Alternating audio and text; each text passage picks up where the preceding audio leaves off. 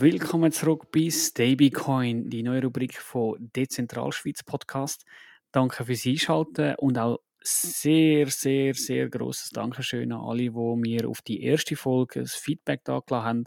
Es war sehr cool gewesen, mit euch darüber zu reden, von euch ein bisschen zu hören, was ihr denkt zu der Folge. Hat mich sehr motiviert und ich finde es einfach super, dass man so ein bisschen miteinander sich austauschen kann. Das dürft ihr gerne so weitermachen, auch jetzt bei der zweiten Folge. Und in dieser zweiten Folge soll es ein bisschen darum gehen, wir haben ja in der ersten Folge darüber geredet, was Geld ist. Also einfach nur, was ist Geld? Und in der zweiten Folge geht es jetzt ein bisschen darum, was ist gutes Geld? Und da möchte ich die Frage gerade mal euch stellen. Was ist denn für euch gutes Geld? Vielleicht pausiert ihr kurz, macht euch Gedanken und dann hören wir doch jetzt mal kurz rein, was denn so in der Community so gesagt worden ist, was für sie gutes Geld ist. Gutes Geld ist zensurresistent. Ich kann das Geld verwenden, wann und wofür ich möchte. Eine der wichtigsten Eigenschaften von gutem Geld ist, dass es teilbar ist. Gutes Geld hat für mich die Eigenschaft, dass ich nicht irgendwelchen zentralen Stellen oder Instanzen muss vertrauen muss. Für mich ist gutes Geld, wenn es werterhaltend ist. Dass es weltweit auf unserem Planeten angenommen wird. Ich finde, ein gutes Geld oder eben eine Währung darf nicht korrelieren mit Politikern oder mit Nationalbanken, dass sie einfach machen können, was sie wollen. Dass es von den Leuten kommt und für die Leute ist. Gutes Geld ist ein Universalgutschein. Ich kann mit dem Geld, das ich habe, das ich besitze, an jedem anderen Ort und über eine beliebige Zeit hinweg Dienstleistungen und Waren beziehen. Im Idealfall sollte das Geld über die Zeit seinen Wert behalten und nicht an Wert verlieren. Was auch ganz wichtig ist in der heutigen Zeit, dass niemand weiß, was ich mit meinem Geld mache. Denn man weiß nie, wie sich Politik verändert und ich nachher auf einmal belangt werden wegen etwas, was ich gemacht habe, das gestern legal war und heute verboten worden ist. Dass es nicht einfach random plötzlich mehr gibt. Dass es zugänglich ist für jeden, der Zugang haben will zu dem Geld. Dass es einfach zu transportieren ist. Also jetzt nimmt mich natürlich schon Wunder, was ihr noch würdet sagen, jetzt ergänzend zu dem, oder was habt ihr euch für Gedanken gemacht? Zum Beispiel habt ihr euch gesagt, ja, gutes Geld ist ein Geld, wo ich alles damit zahlen kann, oder wo mir Freiheit gibt, eine gewisse Wertstabilität, ist natürlich alles nicht falsch. Es ist aber jetzt auf die Frage von gutem Geld nicht ganz richtig bezogen, würde ich behaupten. Die Antworten sind nicht falsch, versteht mich da bitte richtig. Es ist aber nicht die Definition von einem guten Geld. Da kommen wir dann später noch drauf. Was mich jetzt aber auch noch interessieren würde, du hast dir jetzt Gedanken gemacht. Vielleicht hast du jetzt auch eine Idee, was ist ein schlechtes Geld? Auch da wieder kurz pausieren. Und ja, dann hören wir jetzt mal rein, was auch in der Community wieder zu schlechtem Geld gesagt worden ist. Schlechtes Geld ist Geld, welches einem zum Spekulieren zwingt auf Aktien, auf Immobilien und so weiter. Geld, auf das ich mich nicht verlassen kann.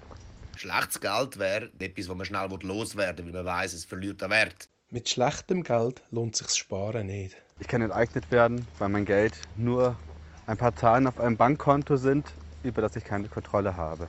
Geld, weil es zum Krieg und Ungerechtigkeit auf der ganzen Welt beiträgt. Kurz gesagt eigentlich einfach unser heutiges Geld. Es gilt da natürlich auch zu beachten, die Leute beschäftigen sich in der Regel schon ein bisschen länger mit dem Thema und haben darum auch schon ein bisschen fundiertere Meinungen. Ich denke aber, es ist sehr interessant, einmal diese Leute zu hören. Jetzt, deine Gedanken sind vielleicht so ein bisschen Sachen gewesen wie, ja, ein schlechtes Geld verfällt in seinem Wert oder ist eben auch aufgrund von dem eine unsichere Anlage. Ist auch nicht ganz falsch. Oder auch Sachen wie, ja, ich habe ja keine Kontrolle darüber. Also das ist natürlich auch schlecht. Wenn ich nicht kontrolliere, was mein Geld macht oder Wert hat, dann ist das ein schlechtes Geld. Auch die Aussagen sind natürlich nicht falsch. Es ist einfach von der Fragestellung, was ein schlechtes Geld ist dort ein bisschen der falsche Ansatz verfolgt. Und darum mache ich eigentlich die Folge, um den Ansatz ein bisschen zu verstärken, damit es für euch ein bisschen einfacher nachzuvollziehen ist, was ist denn eigentlich ein gutes Geld? Und darum fangen wir jetzt mal an und schauen zuerst einmal rein, was wir so offensichtlich sehen, was so Zyklen sind von Geldformen. Und da sehen wir eigentlich, wir haben da zwei ziemlich starke Kontrahenten und das ist einmal das Fiat-Geld, wie wir sie jetzt kennen, und der Goldstandard. Das sind so die zwei wahrscheinlich gegensätzlichsten Sachen, die wir könnten haben. Das eine ist, deckt mit nichts. das wäre dann das Fiat-Geld. Und das andere, der Goldstandard, wie der Name schon sagt, ist deckt mit Gold. Jetzt, bei einem Fiat-Geld redet man ungefähr von einer Lebensspanne oder von einem Zyklus von im Schnitt 27 Jahren. Das kann mal ein bisschen mehr sein, es kann mal ein bisschen weniger sein, aber so im Schnitt über die historischen Daten betrachtet sind es ungefähr 27 Jahre, bis ein Fiat-Geld seinen Wert komplett verliert und ersetzt werden muss. Und beim Goldstandard sieht das Ganze ein bisschen anders aus. Und zwar haben wir das in der letzten Folge schon kurz ein bisschen angetönt. Angefangen hat der ganze Goldstandard im 1870 und hat dann auch sehr gut funktioniert bis ins 1944. Wir erinnern uns, dort ist das Bretton Woods-Abkommen abgeschlossen worden. Es hat dann von dort an so leicht angefangen zu bröckeln. Es hat zwar immer noch sehr gut funktioniert eigentlich, aber so leicht bröckelt hat es halt gleich. Also komplett gescheitert hat es dann im 1971, wo der Richard Nixon gesagt hat, so, vorbei mit dem Ganzen, wir tun jetzt temporär den Goldstandard, also den Wechselkurs zwischen US-Dollar und Gold, tun wir jetzt aussetzen. Und ab dem Zeitpunkt ist dann eigentlich Gold in dem Sinn Geschichte gewesen, oder eine Goldstandard Geschichte gewesen. Was man jetzt dazu sagen kann, ich meine, wenn man schaut, 1870 bis 1971, das sind gute 100 Jahre. Und selbst wenn man auch nur bis ins 44 würde gehen, dann wäre das immer noch mehr als 70 Jahre. Und verglichen mit 27 Jahren vom Fiat-Zyklus ist das schon relativ viel. Jetzt habe ich ja in der ersten Folge auch bereits schon ein bisschen so gewisse Eigenschaften angesprochen, wo es Geld muss haben. Erstens mal ein Geld. Ich habe dann noch gesagt, ja, je besser die Kriterien erfüllt werden, desto härter wird das Geld. Das ist jetzt nicht ganz falsch, ist auch nicht ganz richtig. Es gibt noch weitere Punkte. Also jetzt nochmal schnell zurück. Erste Folge haben wir gesagt, das Geld muss ein Tauschmittel sein, es muss eine Recheneinheit sein und ein Wertspeicher. Und wenn es das erfüllt, dann kann man es als Geld nutzen. Das ist mal der erste Teil. Natürlich gibt es dann auch noch andere Punkte und auf die möchte ich eigentlich jetzt ein bisschen zu reden kommen.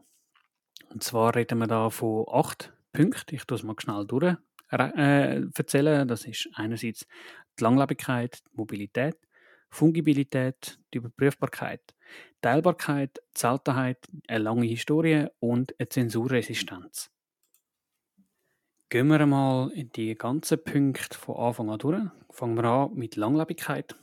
Langlebigkeit ist im Prinzip gemeint, dass es Geld nicht verfallen darf. Also jetzt nicht verfallen im Wert, sondern nicht verfallen in Form von beispielsweise organisch verfallen. Also man könnte schlecht zum Beispiel Äpfel als Geldform nehmen, weil ein Äpfel sieht am ersten Tag super aus, am zweiten auch noch, am dritten sieht er auch nicht schlecht aus und irgendwann, wissen wir alle, sieht dann der Äpfel nicht mehr so wahnsinnig gut aus und dann ist es einfach sehr schlecht als Geld, weil ich glaube, keiner wird einen vergammelten Äpfel nutzen und die Frage ist ja dann, ist denn das immer ein Äpfel? Also von dem her, Langlebigkeit in dem Sinn sehr wichtig, es darf nicht zerfallen. Dann haben wir die Mobilität, eigentlich relativ einfach erklärt. Es gilt, je besser, dass man es transferieren, bewegen, zu anderen Leuten bringen kann, verwenden kann an und für sich. Also je besser, dass man das kann integrieren und je einfacher dass der Umgang mit dem Geld ist, desto besser funktioniert es.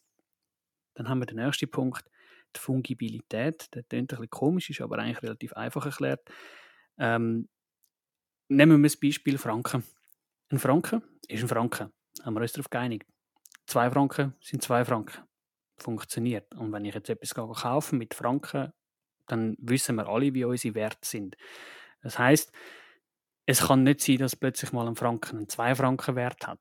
Klar, jetzt reden wir von Inflation und so weiter, das ist nochmal was anderes, aber grundsätzlich, ein Franken bleibt immer ein Franken. Wie viel ich mir aber davon kaufen ist etwas anderes. Es geht jetzt da nur darum, wir haben uns darauf geeinigt, auf unsere Geldform und die Werte von 1 Franken, 2 Franken, 5 Franken, 10, 20 und so weiter.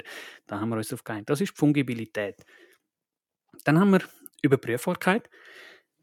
Je besser das Geld ist, desto einfacher ist es auch für jeden Nutzer, das zu überprüfen, wie viel von dem Geld vorhanden ist. Das denke ich ist, wenn ich jetzt einfach mal fragen würde, wie viel Geld hat denn eigentlich die Schweiz? Also wie viele Schweizer Franken gibt es? Dann könnte, glaube ich, keiner von euch mir eine Antwort geben, weil keiner von euch weiß es. Und ich weiß es auch nicht. Ich könnte jetzt auf die Seite von der SNB gehen und dort ein bisschen suchen und würde dann sicher irgendeinen Betrag finden. Da bin ich mir sehr sicher, dass ich das würde. Aber ob das stimmt? Ja, naja, wissen wir jetzt auch wieder nicht. Dann müssen wir uns jetzt darauf verlassen. Also Überprüfbarkeit, ja, wichtig, bei unserem jetzigen Geld aber leider nicht vorhanden. Das ist sicher ein grosser Punkt.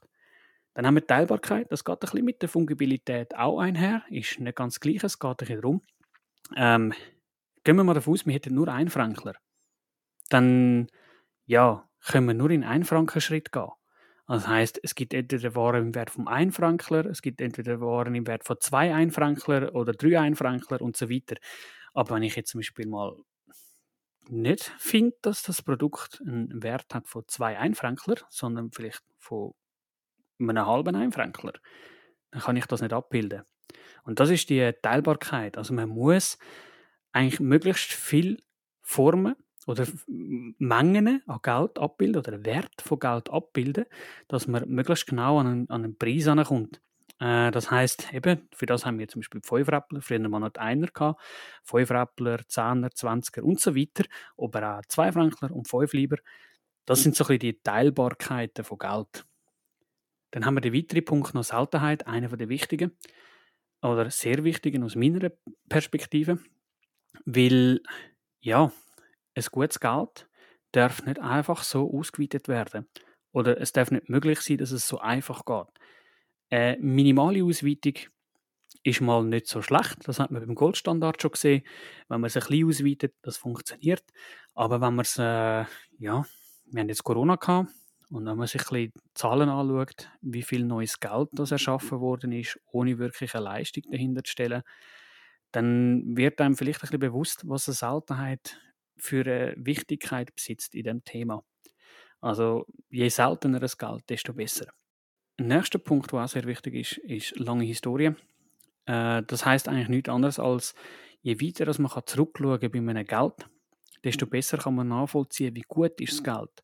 Weil man auch sieht, verschiedene Krisen, verschiedene Events, die es gegeben hat in der Geschichte, wie das Geld darauf reagiert hat. Ist es jetzt irgendwie im Wert zerfallen, ist es irgendwie im Wert gestiegen, hat es sonst irgendwelche Schwankungen gemacht und so weiter. An dem lässt sich sehr gut festmachen, wie gut es Geld mit den Fluktuationen im Markt funktioniert. Und je besser das mit dem kann umgehen, desto härter wird das Geld. Und das sieht man halt einfach nur bei einer langen Historie. Wenn ich jetzt nur die letzten 2 Wochen anschauen kann, dann weiß ich nicht so genau, wie das aussieht. Von dem her, lange Historie auch sehr wichtig. Ein weiterer sehr wichtiger Punkt aus meiner Perspektive ist Zensurresistenz. Das dürfte eigentlich mehrheitlich selbsterklärend sein, bin ich der Meinung. Es darf nicht sein, dass einzelne Leute andere einzelne Leute oder Länder können ausschliessen und sagen, ihr dürft jetzt nicht mehr, euch wollen wir nicht mehr. Nehmen wir da mal ein kleines Beispiel, sagen wir wären jetzt Amerika, einfach mal willkürlich ausgewählt, überhaupt kein Grund, warum ich Amerika genommen habe. Weltreservewährung, ist ja gleich. Nehmen wir an, Amerika sagt, ja, ihr böses Land, wir wollen nicht, dass ihr, was auch immer für Gründe, Terrorfinanzierung beispielsweise, betreibt. Und das muss nicht mal stimmen. Aber weil ich Amerika bin und die ganze Welt meinen Dollar benutzt, kann ich, wenn ich sage, ihr dürft keinen Dollar mehr haben, das Land vom gesamten internationalen Weltmarkt abschneiden. Und das ist eine Zensur. Das heißt, wer sich nicht an meine Regeln hält, spielt nicht mit. Und das soll nicht möglich sein. Das ist darum ein sehr wichtiger Punkt, weil so ist es unmöglich, dass einzelne Parteien einen grossen Einfluss gewinnen auf etwas, was eigentlich für alle sehr wichtig ist. Um die ganzen Punkte so ein bisschen verdeutlichen, habe ich mir so die Frage gestellt, ja, was haben wir denn eigentlich so für harte Geldformen bis jetzt gehabt? Und da gibt es eigentlich, es gibt nicht viele Antworten auf das, weil wirklich Herzgeld haben wir so gut wie noch nie gehabt. Wenn, dann ist es Gold gewesen, oder beispielsweise Edelstein oder andere Edelmetalle, wo halt in ihrem Vorkommen sehr beschränkt sind und nicht einfach endlos vorhanden oder beliebig erweiterbar, sondern halt wirklich einfach nur in einem gewissen Ausmaß vorhanden und auch nicht möglich, zum noch mehr davon zu schürfen in noch schnellerer Zeit. Also das ist halt dann die Beschränktheit. Es gibt nicht mehr, nur weil ich mehr will, sondern es gibt mehr, weil ich mehr dafür mache. Und das ist halt nur bei endlichen Rohstoffen oder zumindest schwer limitierten Rohstoffen möglich gewesen, darum Gold und Edelstein. Und dort sieht man dann auch, dass in den Zeiten, wo solche Geldformen geherrscht haben, ist eigentlich der Bevölkerung am besten gegangen im Verhältnis zu anderen. Das sprich, was ich damit sagen will, ist, man hat jetzt gerade in Zeiten vom Goldstandard hat man festgestellt, dass sehr viel Kunst und sehr viel Philosophie betrieben worden ist, was ja eigentlich, wenn man es jetzt so anschauen, das sind Berufsgattungen, die eigentlich keinen direkten Mehrwert bieten. Also, ich will jetzt an niemandem zu nahe treten, aber ich kann jetzt nicht unbedingt ein besseres Leben, weil ich mir ein Bild in die Wohnung hängen kann. Weil, wenn ich kein Essen habe, ich kann schon das Bild essen, aber das kommt nicht so wahnsinnig gut. Von dem her gesehen, das ist so ein bisschen der Punkt. Also man hat in Zeiten vom Goldstandard hat man einen Industrieboom gehabt. Also die ganze Industrialisierung hat dort so ein bisschen drin stattgefunden. Man hat eine Hochzeit gehabt aus Philosophie und Kunst. Der Erfinderreichtum ist sehr, sehr hoch gewesen. Also man hat sehr viele Leute gehabt, die sehr viel sehr interessante Erfindungen gemacht haben. Und allgemein ist es eine Zeitepoche gewesen von Innovation und hohen Werthaltigkeiten von Produkten. Also man hat zum Teil heute noch, wenn man sich anschaut, Gebäude, wo in diesen Zeiten zum Teil gebaut worden sind, wo heute noch stehen und einfach oder auch andere Sachen, Skulpturen und so weiter und so fort, die sind in solchen Zeiten geschaffen worden und die sind heute noch da und stehen heute noch. Und wenn man sich jetzt mal heute ein bisschen anschaut, was heute so produziert wird, also ein kleiner Seitenhieb an Wish und Alibaba und andere Sachen, auch wenn man ein bisschen auf den Bau spienzelt und dort ein bisschen schaut, wie die Qualität von Neubauten ist, man hört immer wieder ganz komische Sachen. Und das ist so ein bisschen, darum sagt man auch, dass in Zeiten, wo Herzgeld an der Macht war, wir nennen es jetzt mal Macht, dass es dort eigentlich für die Bevölkerung am besten gegangen ist. Weil man hat Zeit gehabt, sich für etwas Zeit zu nehmen. Weil ich habe ja Geld gehabt, das werterhaltend war. Das heisst, ich musste mich nicht darum kümmern oder nicht so sehr darum kümmern, wenn ich jetzt mein Essen kaufe. Weil vielleicht kann ich mir morgen kein Essen mehr davon leisten, weil die Inflation macht mir mein Geld kaputt und ich kriege morgen kein Brot mehr, sondern nur noch ein halbes für die ganze Familie. So, einfach als Beispielhaftigkeit. Warum haben wir heute keinen Goldstandard mehr? Ja, das ist eine sehr gute Frage. Warum haben wir keinen Goldstandard mehr? Also einerseits, weil es der Nixon abgeschafft hat, aber andererseits hat es natürlich auch jetzt mit unserer digitalisierten Zeit wäre es sowieso schwierig geworden. Ich meine, wer kann sich vorstellen, dass er heute noch mit irgendwie einem halben Goldbarren irgendwo in die Migros läuft und dort sein Warenkorb mit Gold zahlt? Eben, es ist sehr, sehr schwer und darum nicht wirklich mobil. Das ist halt schon ein Punkt.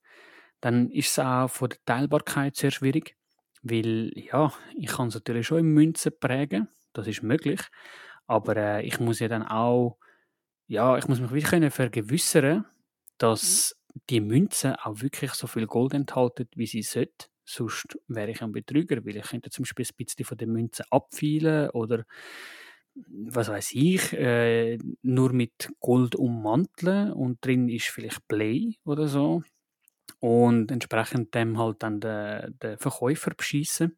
Das heißt, auch die Teilbarkeit ist relativ schwierig, vor allem wenn man es jetzt in der heutigen Zeit anschaut. Und man kann halt sehr einfach betrogen werden. Das heißt, auch die Überprüfbarkeit fehlt so ein bisschen, weil ich weiß ja auch nicht, beispielsweise der Wert wird definiert durch das Vorkommen, wie viel haben wir. Aber ich weiß ja nicht, ist das wirklich richtig, was Zentralbanken mir da sagen? Ist das wirklich, haben wir so und so viele Tonnen Gold bei uns in der nationalen Reserve? Oder ist das einfach nur eine Zahl, die jetzt irgendwie kommuniziert wird, aber die stimmt vielleicht ja auch gar nicht? Und dann gibt es auch noch die Frage eben nach der Seltenheit, die dort mit rein spielt. Ist jetzt wirklich nur so viel Gold vorhanden oder ist es doch mehr? Finden wir in Zukunft vielleicht eine Möglichkeit, dass wir ja, chemisch Gold herstellen können, das sich nicht mehr unterscheiden lässt vom normalen Rohstoff Gold, wie wir ihn kennen? Das sind alles solche Probleme, die das Gold hat. Und darum, auch wenn es jetzt der Nixon nicht beendet hat, früher oder später wäre es wahrscheinlich zu dem Punkt gekommen, weil man in der modernen Zeit, wie wir sie jetzt kennen, einfach sich das nicht mehr könnte vorstellen, so gut zu zahlen. Und das ist auch nachvollziehbar, denke ich, für jeden. Ich weiss, ihr wollt da gerade Podcast hören, aber ich hätte da noch eine kurze Frage an euch. Und zwar habe ich mich gefragt, was bedeutet eigentlich ein Herz und gutes Geld für euch? Ja, auch das eine sehr gute Frage. Was ist oder was bedeutet gutes und Herzgeld? Ich denke, dort ist es immer ein bisschen schwierig, weil das ist eine Frage, die würde wahrscheinlich jeder ein bisschen anders beantworten. Ich versuche es jetzt mal für mich. Ich denke, ein gutes und Herzgeld bewährt sich als erstes Mal auf dem freien Markt. Und je härter das es ist, desto besser bewährt sich das dort dann auch.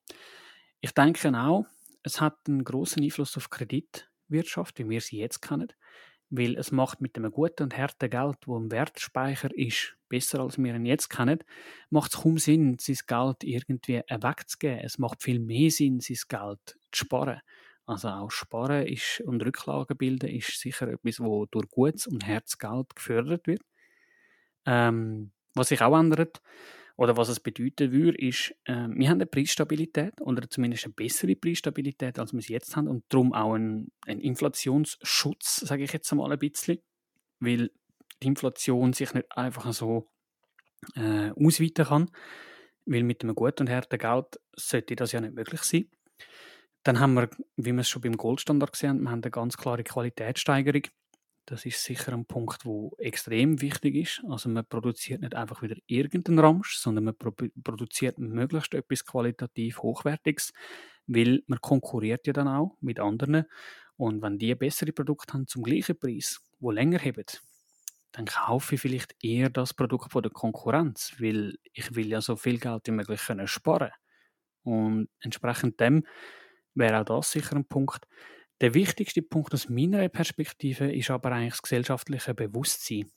Und das meine ich damit, dass die Leute sich bewusst werden, was für sie Geld ist. Und darum mache ich ja auch die Folgen, weil ich will ein gesellschaftliches Bewusstsein schaffen dafür, was wir für Geld haben und wie wir mit unserem Geld umgehen und was das bedeuten kann. Also ich denke, das ist sehr, sehr wichtig und hat einen grossen Einfluss darauf, was für Geld das wir verwenden in Zukunft.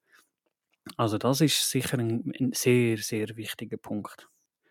Ja, und somit wären wir eigentlich schon am Ende von dieser Folge. Ich habe jetzt da mit euch ein bisschen Recap gemacht, habe ein bisschen angeschaut, was ist Geld nochmal, aber auch, warum ist Geld nicht einfach Geld und welche verschiedenen Formen haben wir jetzt gehabt, welche davon sind härter gewesen, welche weniger und vor allem, was für Eigenschaften muss ein gutes Geld haben. Und darum würde ich jetzt eigentlich gerne nochmal schnell, wie am Anfang schon, dir die Frage stellen, was würdest du sagen, ist gutes Geld für dich? Schnell pausieren, Gedanken machen, für dich antworten. Und dann würde ich einfach, ja, ich denke, du hast jetzt da einige Gedanken gemacht zu dem Thema. Wenn du auf Sachen gekommen bist wie, ja, gutes Geld ist eigentlich überprüfbar. Ich kann das so ein bisschen, ich kann nachvollziehen, was umeinander ist. Es ist unzensierbar, also niemand kann mich davon ausschliessen, egal was ich mache. Es ist mobil, ich kann das senden und empfangen, wohin und woher ich auch immer will. Und es ist eine gewisse Seltenheit, diverse andere natürliche Aspekte von gutem Geld. Wenn du das so für dich hast können, beantworten, dann hast du schon mal einen riesen Schritt gemacht und das freut mich. Ich hoffe, das hat funktioniert. Falls nicht, geh in die Shownotes, dort ist der Link zu unserer Telegram-Gruppe und finde dich dort ein, stell deine Fragen, tausch dich aus. Wir haben ganz, ganz viele sehr intelligente Leute dort, die dir sicher zu jeder Frage werden können eine Antwort geben. Herzlich willkommen, würde mich freuen, dich dort zu sehen. Und dann kommen wir jetzt eigentlich noch zu etwas anderem. Und zwar habe ich die Ehre, ein kleines Gewinnspiel aufzulösen, oder respektive anzukündigen, nicht aufzulösen, anzukündigen. Und zwar haben wir von der Firma Shift Crypto das Angebot bekommen, dass wir Bitbox dürfen verlosen. Und zwar habe ich mir da gedacht, ja, Wir machen das so. Geht bei uns auf Twitter, das ist Dezentralschweiz Podcast, und schickt uns dort, gerade unter der Ankündigung von der Folge, mit dem Hashtag stayBcoinBitbox, also Hashtag stayBcoinBitbox, eine kleine Nachricht, was euch so am besten gefallen hat an dieser Folge oder allgemein an all diesen Folgen, jetzt nicht nur unbedingt stayBcoin, sondern allgemein auf der Dezentralschweiz Podcast-Seite, was so euch am meisten abgeholt hat, am besten Freude bereitet hat, euch am meisten weitergebracht hat oder vielleicht Informationen weitergegeben hat, was ihr euch vielleicht wünscht, ist ja gleich. Ihr könnt reinschreiben, was ihr wollt. Das wäre ein kleines Feedback, wäre cool. Und dann einfach wichtig, den Hashtag nicht vergessen, weil anhand von dem wird gefiltert. Zusätzlich auch unserem Twitter noch folgen und dann wird aufgelöst. Ja, ich weiß jetzt gerade nicht wann. Das wird dann noch angekündigt und sonst, je früher ihr das Ganze macht, desto besser. Dementsprechend bleibt mir eigentlich nicht mehr viel zu sagen. Ich bedanke mich herzlich für das Interesse an dieser Folge. Danke fürs Zuhören. Schaltet das nächste Mal wieder ein. Ich würde mich freuen, von euch zu lesen und auch zu hören in der Gruppe. Und bleibt gesund, habt euch Sorge, stay safe und stay stable.